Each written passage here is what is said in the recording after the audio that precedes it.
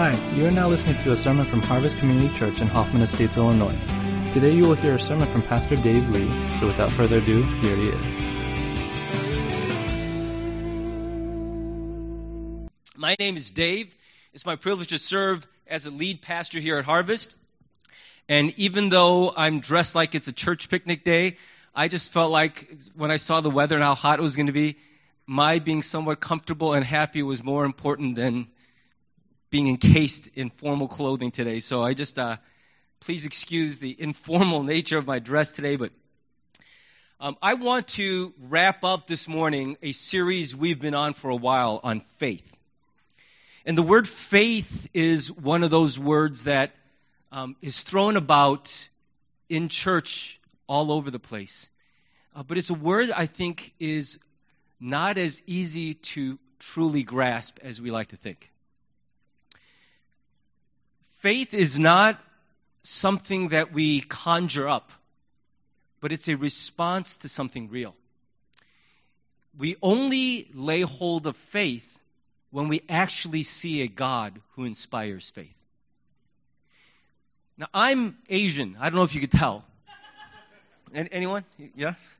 I'm Asian, and what I learned from childhood was that everything is possible if you just try really hard. And that if you don't make it, it's because you didn't try hard enough. But I think faith is very different than that. I don't think we produce faith by trying really hard. I think we produce faith by seeing God. And when you see God, faith will arise. This is the seventh and final message in our series on faith. And we've been looking at Hebrews chapter 11, one of the most beautiful surveys of the heroes of faith who are part of our spiritual heritage. And we're going to look at verses 32 to 40, and here's how they read. What more shall I say? I do not have time to tell about Gideon, Barak, Samson, and Jephthah, about David and Samuel and the prophets, who through faith conquered kingdoms, administered justice, and gained what was promised, who shut the mouths of lions, quenched the fury of the flames, and escaped the edge of the sword, whose weakness was turned to strength, and who became powerful in battle and routed foreign armies. Women received back their dead, raised to life again. There were others who were tortured, refusing to be released so that they might gain an even better resurrection. Some faced jeers and flogging and even chains and imprisonment. They were put to death by stoning. They were sawed in two. They were killed by the sword. They went about in sheepskin and goatskins, destitute, persecuted, and mistreated. The world was not worthy of them. They wandered in deserts and mountains, living in caves and in holes in the ground. These were all commended for their faith, yet none of them received what had been promised, since God had planned something better for us, so that only together with us would they be made perfect. As Hebrews chapter 11 and our series on faith draws to a close, the writer says something that I think most people wish preachers would say more often. I don't have time to tell you. He's bringing it to a close. He's saying, I don't have enough time to keep going on and on. But if I chose to, I could go all day. The writer of Hebrews is hinting that if you wanted to spell out the details of these stories of faith, that our spiritual history is full of such stories. That the story of the people of God is absolutely the story of faith. And so what he's saying is, if I wanted to, I could go on, but there's just too many to detail. And he just throws out a random grouping of names, 6 names, which don't come in any particular order. Now, David and Samuel for sure are household names, even for us thousands of years later. But these other 4 guys, they were all judges in the early part of Israel's history. Gideon, Barak, Samson, and Jephthah, they were men called judges before Israel had a king. They served as temporary situational leaders of the people of God. When a crisis hit and leadership was needed, God would raise up somebody to stand and lead the charge, and then that person, after a while, would just not be a leader anymore, and they would wait for another leader to be needed. He doesn't even put them in chronological order. It's as if he's saying, here's just 4 random names just to give you a sampling. I could throw a dart anywhere in Israel's history, and what I'll hit is a story of faith. Because the people we remember are not people who are extraordinary in their accomplishments, but extraordinary in that in the face of great adversity, somehow they managed to hang on to a faith in God. Now, maybe you're not familiar with all these names. Let me give you a quick historical review. Gideon was a guy who was called to lead Israel's army, but he was a chicken. Right? This is a guy who God said, you're going to lead. He goes, no, I'm not. And he was afraid. He was insecure. To make things worse, he was facing a massive Midianite army, and he had 32,000 men under his command, and God said, you got too many. I want you to take those 32,000 and shrink it down to 300. This is the original 300, not King Leonidas of the Spartans, but the first 300. And then he said, and by the way, I don't even want you to strap on swords. I want these 300 guys to be armed with torches hidden inside clay jars. That's how we're going to defeat the enemy. And so that's what they did. And in the middle of the night, they set the camp on fire. They blew on trumpets, and the entire enemy camp was in turmoil. And they beat a massive army with 300 men because they obeyed God.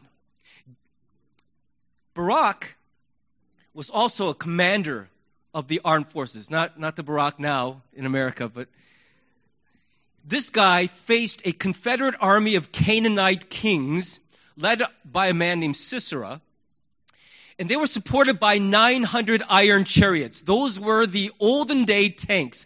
This is basically a modest force of light infantry going up against an armed company, an armored company.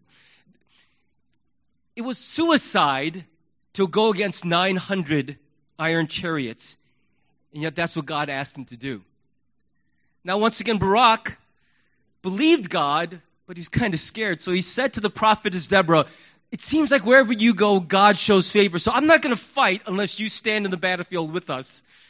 And so Deborah, as a prophetess, said, that's fine. I see that you believe in God, but you're trying to hedge your bets. So at the end of the day, you will win the battle, but the honor and glory will go to a woman and not to you. And that's exactly what ended up happening. Samson we know about. Long-haired Samson. Endowed with supernatural, superhuman strength and charisma. Everyone who crossed Samson's path was like, that's a real man. Remember the old days when Fabio was on those commercials and you're like, is that guy even the same species? That perfect skin, this chiseled face, long flowing hair, pecs and abs. And you're like, am I even male? We had to make fun of him just to feel comfortable about how superior he appeared compared to the rest of us. And Samson was like that. But he always had a weakness for the ladies. And throughout his life, he was passionate, impetuous. He made really foolish decisions, and he could not resist the charms of foreign women. He was seduced into humiliation and captivity, but at the end of his life, God blessed him with one last act of supernatural faith and led him to victory. And there's Jephthah, called to face a massive army of Ammonites. And he had a deep conviction that God would give Israel the victory, but he wanted to hedge his bets. And so he did something foolish. He made an extra vow that was totally unnecessary. He knew that God was going to give the victory, but he said, just in case, let me just make a vow that God, I swear, if you let us win, when I come home in victory, the first thing that walks out of my house, I'm going to kill it as a sacrifice to you. And he wins, and he comes home. The first thing to walk out of his house, his beloved only child, his daughter. And he says to himself, what have I done? I promised to kill the first thing that walks out of my door. Why did I even need to say the words? God would have given me the victory if I just believed. Why did I feel the need to hedge my bets and add that extra little promise? And his daughter, understanding the situation, said, Dad, you made a vow, you got to keep it. Only let me walk around for 2 weeks mourning with my friends that I'm going to die before I ever get to be married. It's one of the most heartbreaking stories in all of Scripture. And the reason I've given you this historical survey is to show you something about the Bible that I've always loved. The Bible is shockingly honest about how imperfect God's people have always been. Aren't you glad that he doesn't retell the story of 6 men who were just perfect and flawless in everything they did? Samuel was a mess. His 2 sons were the worst scoundrels in Israel, even though he was the leading spiritual leader of the time. Everyone knows what David's problems were. You could write novels on all the problems in David's household and how many generations followed of total dysfunction because of the sin in David's life. What I love about the Bible is that it doesn't hold back in showing us that the people God used were a mess. And that even though this is a survey of the heroes of faith, those 4 judges especially wrestled with faith all the way to the end. And just like us, they were torn inside because at the one hand, they totally believed God. And on the other hand, it was really hard to believe God.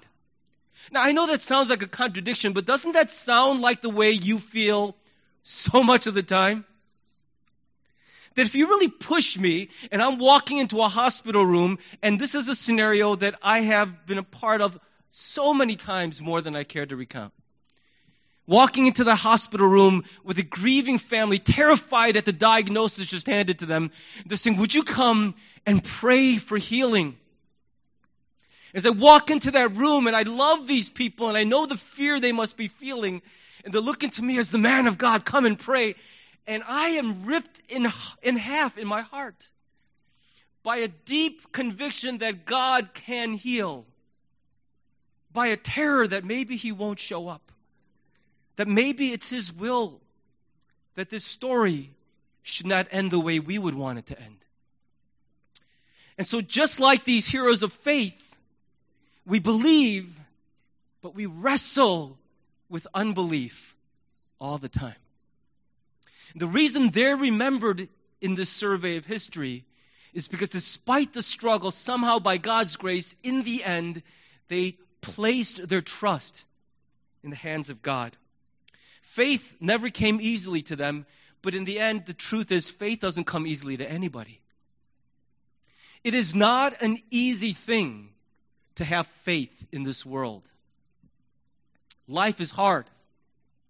God so often feels far away.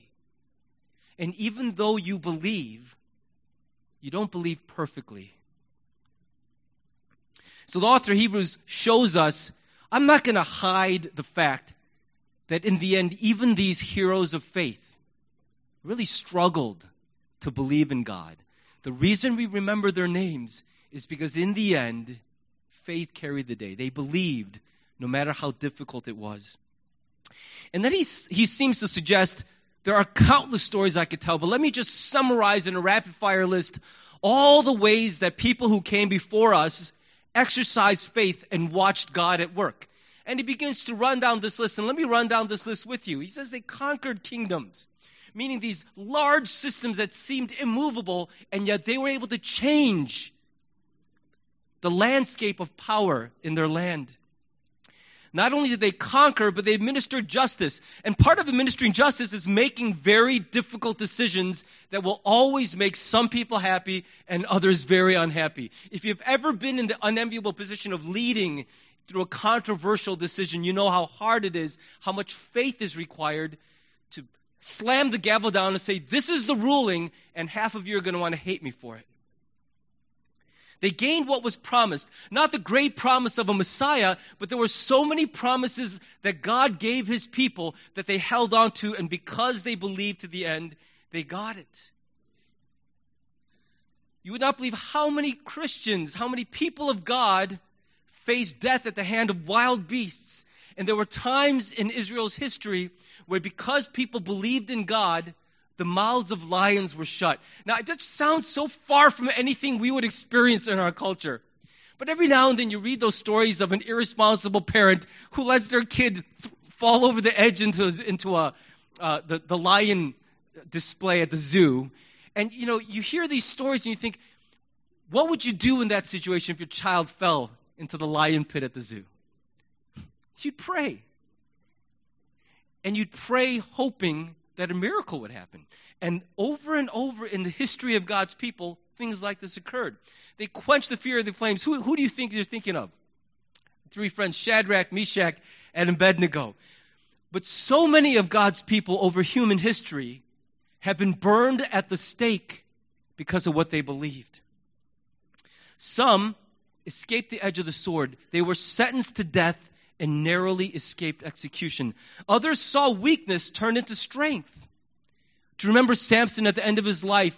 Eyes gouged out, hair chopped off, completely powerless, when all his life he had been so strong and powerful. And he prayed to God in the midst of his weakest point. God gives him one last surge of supernatural power. And he brings down the stadium. And he gets the victory for God.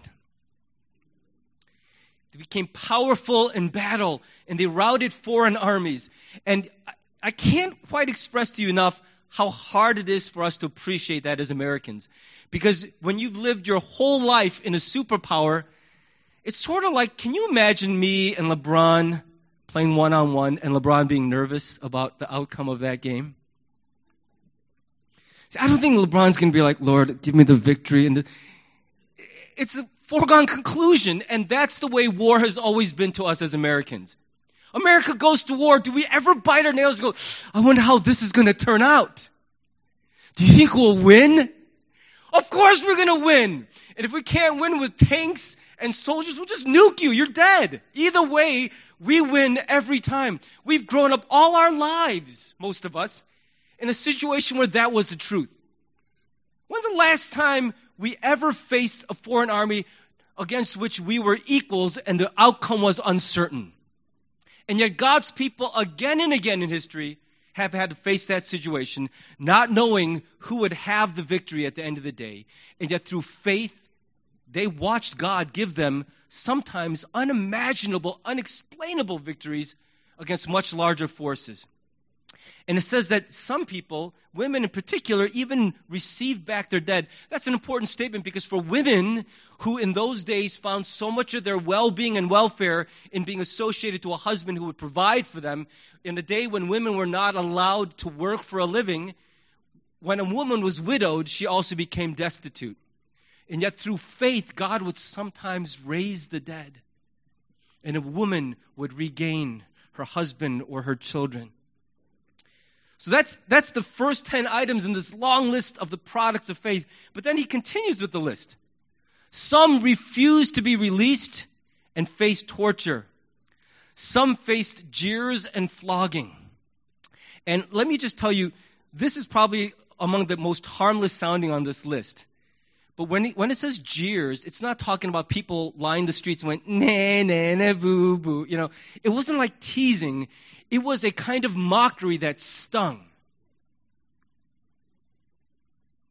Chains and imprisonment. Death by stoning.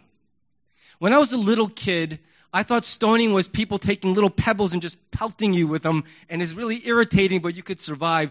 What I didn't realize about stoning was they took baseball or softball-sized rocks and hurled them at you, and usually the first couple broke some bones, crushed or fractured parts of your skull, and you would fall to a heap while they just threw those rocks until you were buried under a pile of stones. Some were sawed in two. There's some younger people among us, so I don't want to just picture something like that, and you begin to understand what horrors people endured because of their faith. Some were killed by the sword. Here's another harmless-sounding one, but they wore sheepskin and goatskins, which was a symbol for complete poverty. Because of their choice to believe in God, they endured horrible poverty as a result. They were persecuted and mistreated. They wandered through deserts and mountains and lived in caves and in holes in the ground. In other words, they were not just poor, but often they were homeless. Do you notice a pattern in this list of the fruit of faith. All of these things happened to people whose lives were marked by an unshaken faith in God. But I see a pattern in these two lists. And I think most people reading them can divide these 20 items into two distinct groupings. On the one hand, you've got those who had faith and they triumphed. They're the winners. Because they had faith, the story ended well. And on the other side, you have the tragedies, the losers, those who had faith and paid dearly for it. Both groups had faith in God, but the outcome of their lives was very different. That's always been the case for the people of God. We like to think that the proper and reasonable outcome of faith is always going to be benefit to us. That if we only have faith, the story will always end for us. And being Americans, every one of our movies is like that, isn't it? Does anybody ever wonder, going to an American movie, does the hero make it? Is there any mystery in American cinema? If it's Korean cinema, there's no mystery that everyone dies and you're going to cry. It's just as sad as you could possibly be, and then on top of that, it's sadder. That's Korean cinema. American cinema is, we're not allowed to ever be sad. We can fake worry, oh, he's hanging from a cliff with one finger, but he's going to live because it's America. And Americans never lose. The hero always wins. He survives. Even if he dies, the hand pops out of the rubble. And if it doesn't, you know there's going to be a sequel. See, the truth is that this is the way everyone in the world thinks about life. The way people in the world analyze a human life is entirely on the basis of whether it had a happy ending or a sad ending. On whether the circumstances of that life will be labeled a triumph or a tragedy. So that when someone is killed, when someone gets sick, when someone becomes poor and destitute, the immediate assumption is, oh man, poor guy. His life's a mess. God must have withdrawn his favor.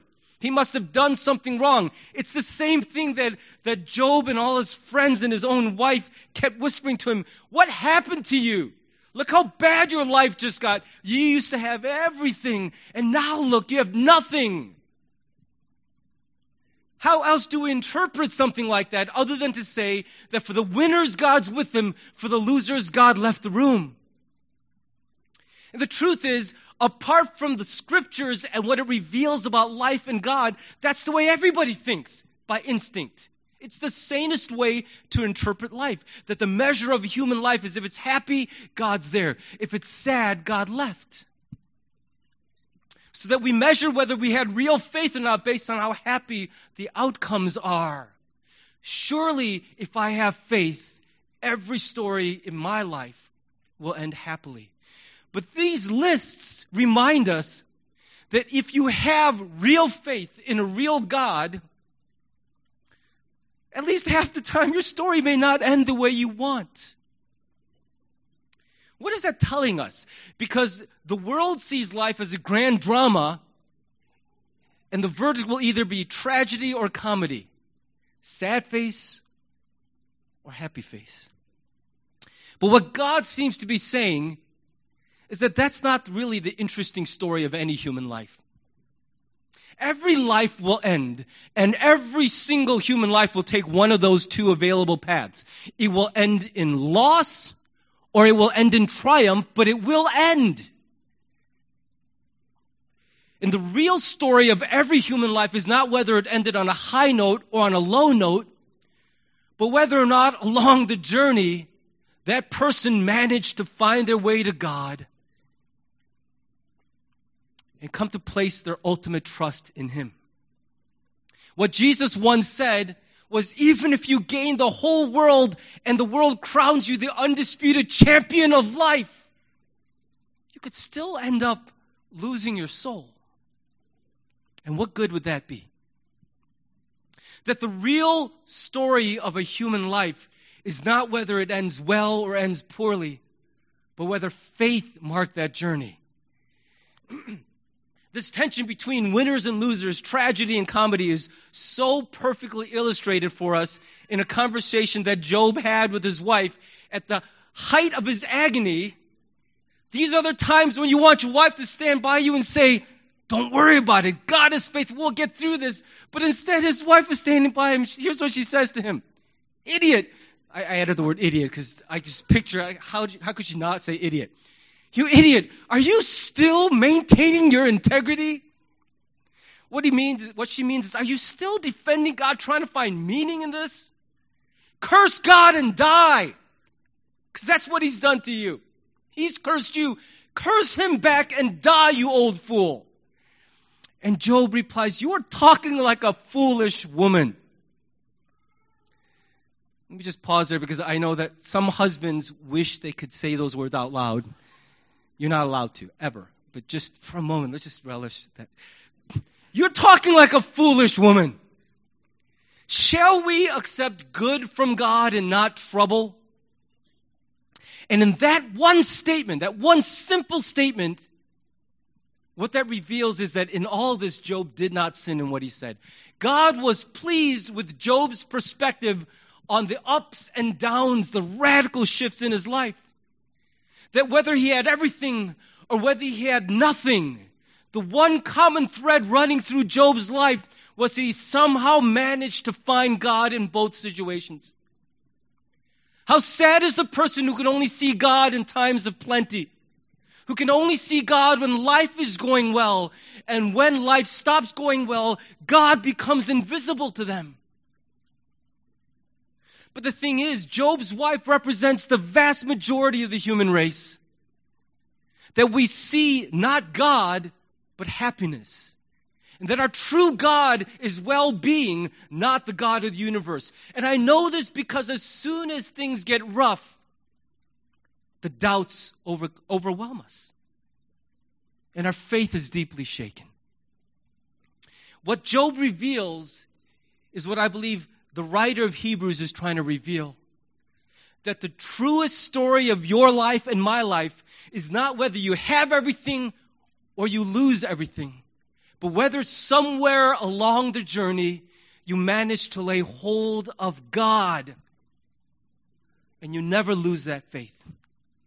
Because that's the only story that matters. Every life ends, but not every life ends in faith. I opened this slide deck with an image of, you know where this is. This is the Arlington National Cemetery in Arlington, Virginia. And there's something about the uniformity and the peacefulness of this setting. Every headstone looking almost identical, laid out in neat military governmental rows. For me, as an OCD person, there's something soothing about the way that place looks. So symmetrical, so orderly. But you know what? The uniformity of those headstones doesn't tell the whole story. In order to be buried there, you have had to serve your country in some distinct way. And under each of those headstones is a human story, a life that ended. Some of those lives ended in war. Some of those lives ended with the final moments being completely consumed in violence and suffering and pain. Some of the people buried under those clean, tidy, white headstones died horrible deaths. Their last thoughts, their last sensations on earth were of inconceivable suffering and pain. And that was the last thing they felt before they died. Other lives finished their service, lived to a ripe old age. They prospered. They died surrounded in peace by family and friends, leaving a legacy for the next generation. But when you look at this, all you see are neat rows of white headstones. And that's a good allegory for the truth about human life. Every life ends. Some end tragically. Some end in peace and triumph. But they all end. The one thread that binds all of those lives together is that each of them served their country and they finished their term of service with honor. That's the one common thread by which you get to be buried in Arlington National Cemetery. And because many politicians are buried there, it's debatable whether honor is really that meaningful anymore. But the truth is, you have to finish with an honorable discharge, with having served your country without scandal and without crime. The same could be said for pretty much every cemetery in the world. That under those neat rows of headstones, in that serene park-like environment, it doesn't tell the true story of all the lives buried there. Many of those lives ended tragically. Many ended in peace.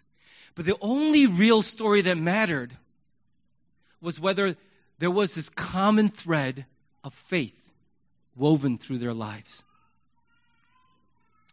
Viewed through the lens of faith and of the important part of the journey of finding God in the course of our lives, I would look at those lists again and offer you two different headings. That the people who experienced the things on the left side were delivered by God from their trouble, and the people on the right side were delivered by God in their trouble. Both were delivered. Both met their God waiting for them on the other side of death. Trouble is an inescapable part of life. Some of us will find rescue here and now. Others won't find it until the grave and beyond. But in the end, with faith, God is the one common denominator in both stories of tragedy and triumph, is that through faith, regardless of the situation, you can find God. And God shows himself to us in both. We're so afraid as Americans of any suffering, of any trial, we think it will unravel us, it will undo us. And if we don't worry about ourselves, we will make it our children's issue. I can't subject my kids to this. What choice do you have? To be alive is to face trouble all the time. You can't run from it. Some of us will die in it. But here's the beautiful part of that. Is that God is real, and he can be found in either story.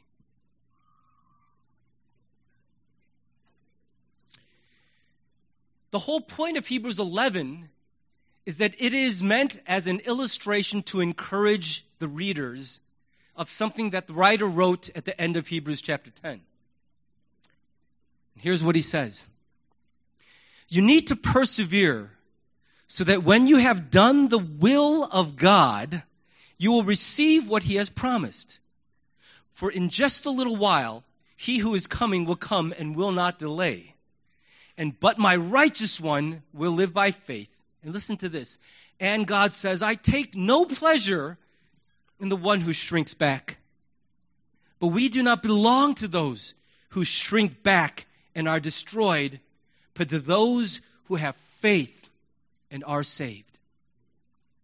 The writer of Hebrews is writing to a scattered community of Jewish converts to Christianity. And what he understood was that these people he was writing to were about to face a season of terrible rising persecution. That what used to be a fairly peaceful and easy life was not going to be peaceful nor easy any longer. And I'm struck as I look at all these black t-shirts on this side of the room at the youth group that we are lovingly raising with prayer and care. That the America and the world you guys are going to grow up in is going to look nothing like the America I grew up in. I really believe that a time is coming where it won't be so comfortable to stand for God in this world.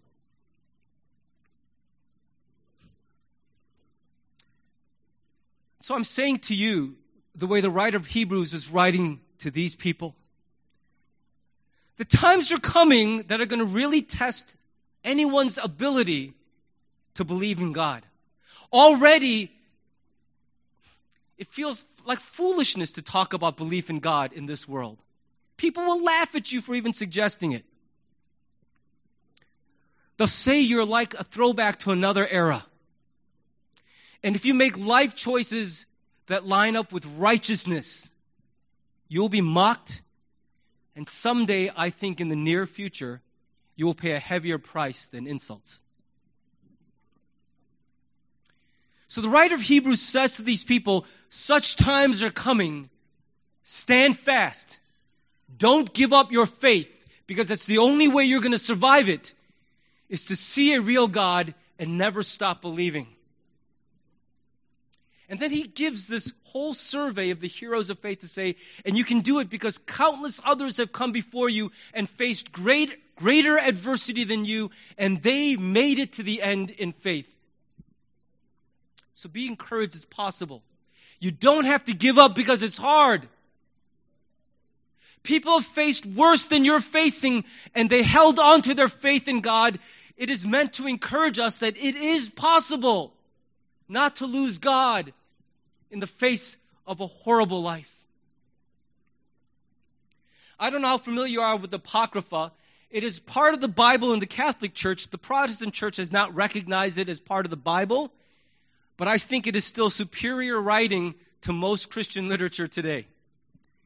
It doesn't carry the same authority as the rest of Scripture, but you will get more out of reading the Apocrypha than you will out of reading the top 20 bestsellers in Christian literature today. And one of the books in the Apocrypha is the Wisdom of Solomon. And in chapter 3, verses 1 through 4 of that particular writing, it offers encouragement to those who have lost loved ones to martyrdom as a result of what they believed. Here's what it says. The souls of the righteous are in the hand of God, and no torment will ever touch them. In the eyes of the foolish, they seem to have died, and their departure was thought to be an affliction. And their going from us to be their destruction, but they are at peace. For though in the sight of men they were punished, their hope is full of immortality. That's beautiful. The people the world thought they'd rid themselves of were the true victors. They were the ones who won. This is meant for us as a word of encouragement that losing in the world's eyes is not losing. It's only God's verdict that matters. Let me wrap up by saying this. One of the last verses in this chapter says that these were all commended for their faith, yet none of them received what was promised. It's as if the writer of Hebrews is marveling at how all of these Old Testament saints held on to their faith even though the Messiah that was promised never showed up in their lifetime. Do you realize how hard it is to hang on to faith when you don't see rescue coming? Some of us are nearing the end of our rope. I've heard the words, I can't do it anymore, so often spoken in our church. And I feel the weight of those words. I know exactly where you are. I've wanted to shout those words myself. Where the weight of what you're facing is so heavy, it's the most honest thing you can say is, I can't do it anymore. There's no way. I've endured it as long as is humanly possible. I don't think I can keep going without dying. I've reached the end of my rope. There's nothing left of me to offer because I've held on and rescue never has come. How can you tell me to put my faith in a God who doesn't seem to show up? How can I bank only on His promises? Show me the money. God says He will come. When will He come? When? And all I can tell you is He says, I will. Will you wait? And so the writer of Hebrews marvels that these Old Testament saints who in their whole lifetimes held on to a promise and never saw that promise fulfilled. He says if they held on in their faith without seeing the Savior, the implication is clear. How much more those of us who have seen Jesus Christ? The Messiah has come. We don't put our faith in a Savior who might come one day. We put our faith in a Savior who came, who crossed the great divide to live among us. And so 500 years ago, the great reformer of the church, John Calvin, wrote these words. A tiny spark of light led them to heaven. But now that the sun of righteousness shines on us, what excuse shall we offer if we still cling to earth?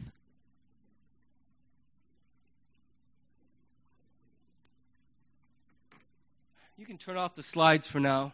Let me just finish this talk this way. I sometimes feel my skin crawling when I sit in a room with somebody whose life is being ripped apart. And I don't say my skin is crawling because your pain makes me uncomfortable. But my skin is crawling because what I am bound by honor to say to you feels sometimes impossible to say. And when somebody has endured their pain for so long and is desperately crying out for hope, and what they're saying is, I don't think I can go another day. And I look at them and I say, hang on. Have faith. God is coming. He is the God who saves. He will rescue you. This too shall pass. If not in this life, then in the life to come, you will be free of this. And I, as a pastor, have been in the place of saying those words to people in terrible pain over and over and over.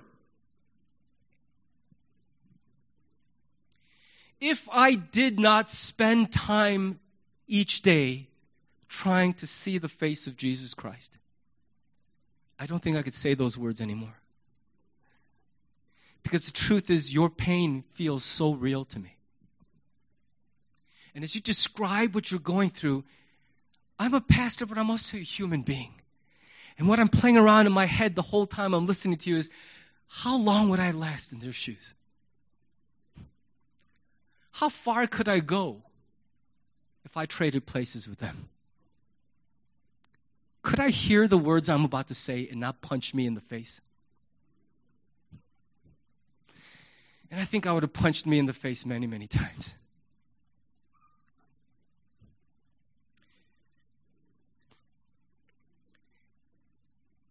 If I didn't see God, I could never speak those words to any of you. Here's the amazing thing that happens when I do spend time with God, and every now and then He breaks through the dark, and He breaks through the fog, and I see Him, and I see glory. And it's because of those moments I feel like I can still say to my brothers and sisters, you just hang on. Because God is not an idea. He's not someone we imagined and conjured up. He is real, and when He says He's coming, He's going to come. And if your rescue doesn't come before the grave, it will surely come after. But if you gain the whole world and lose Him, you've lost too much. Your life is going to end one day. If that comes as a surprise to you, I'm sorry to give you the spoiler, but look, you're going to die. I'm going to die. What's the real story of your life going to be? You died in triumph or you died in tragedy? Who cares? Everybody goes down one of those two roads. Everyone walks through one of those two doors. The only story that will ever matter is whether you find God on the journey. Whether you come to a place where you can put your whole trust in Jesus Christ. I feel so urgently for our youth group. Because I think that perhaps it could be argued that you live in the most unserious generation of Americans who have ever lived in America. You kids are extraordinary, but you're weird in your generation, let me tell you. You live in a generation where being an idiot is cool. We're taking suicidal risks, charged up with Red Bull and strapping on a GoPro makes you a hero. We're thinking too much is stupid. We're believing in something is antiquated. And finding your way to the Savior in this generation is going to prove difficult. But I hope you make it. And I have faith in God that He has already revealed Himself to you. And you know who He is. Don't let anyone take Him away from you.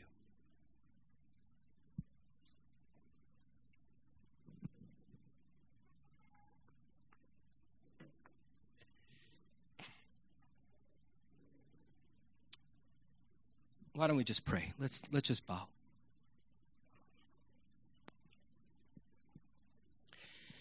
When I was in my 30s, I went to Moody Church to listen to John Piper preach. And any of you know who John Piper is, you understand, he's about as serious a human being as the United States has produced in the last 100 years. It's like Jonathan Edwards got reborn as a guy in Minnesota. I don't picture him ever laughing. And, he feels the weight of God's glory in a world that is so profane. But in my 30s, I couldn't identify with him. He stood in Moody Church, and here's what he said in his sermon. It was a pastor's conference, and he said to all of us, "Men of God, you really only have one job in this world, and that is to help your people die well." And I remember as a 30-something-year-old pastor going, "Dude, lighten up. Why so heavy?" Now I'm almost 50, and I see the wisdom of those words. You don't need any help enjoying life, laughing for a while. But what he said is so true. We're all going to die, but we're not all going to die well. Some of us will go kicking and screaming in terror at what lies beyond. Completely unprepared for that final step of the journey. Because we've never taken God seriously along the way. And now we're about to meet Him. We're not sure we've studied for that exam. And so I understand now that that is my job. To acknowledge that each of us will die. And it's my prayer and my heart's burden that I will be faithful to that call and help us to die well. That's not morbid. It's just real.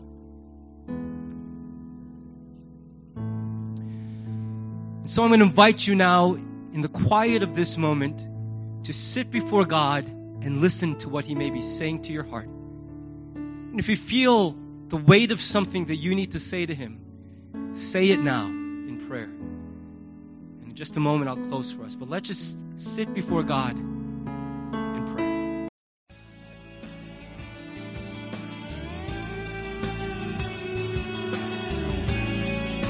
Thanks for listening to the sermon from Harvest Community Church. If you would like more information or have any questions or comments, check out our website at harvest-community.org. Thanks for listening.